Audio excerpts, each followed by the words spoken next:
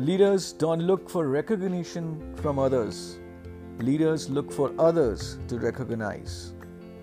At well-led companies, people talk about the strength of the values. At poorly led companies, people complain about the pay and benefits. When we tell people to do their jobs, we get workers. When we trust people to get the job done, we get leaders. Emails get reactions. Phone calls start conversations. People don't buy what you do.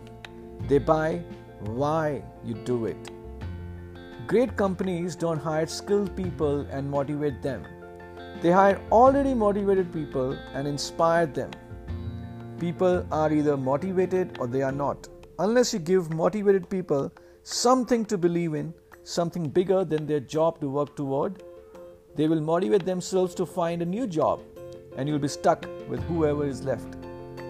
If you hire people just because they can't do a job, they'll work for your money. But if you hire people who believe what you believe, they'll work for you with blood and sweat and tears. Some in management positions operate as if they are in a tree of monkeys.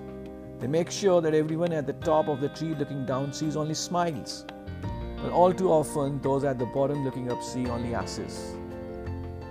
A boss wants to pay for results. An employee wants recognition for effort.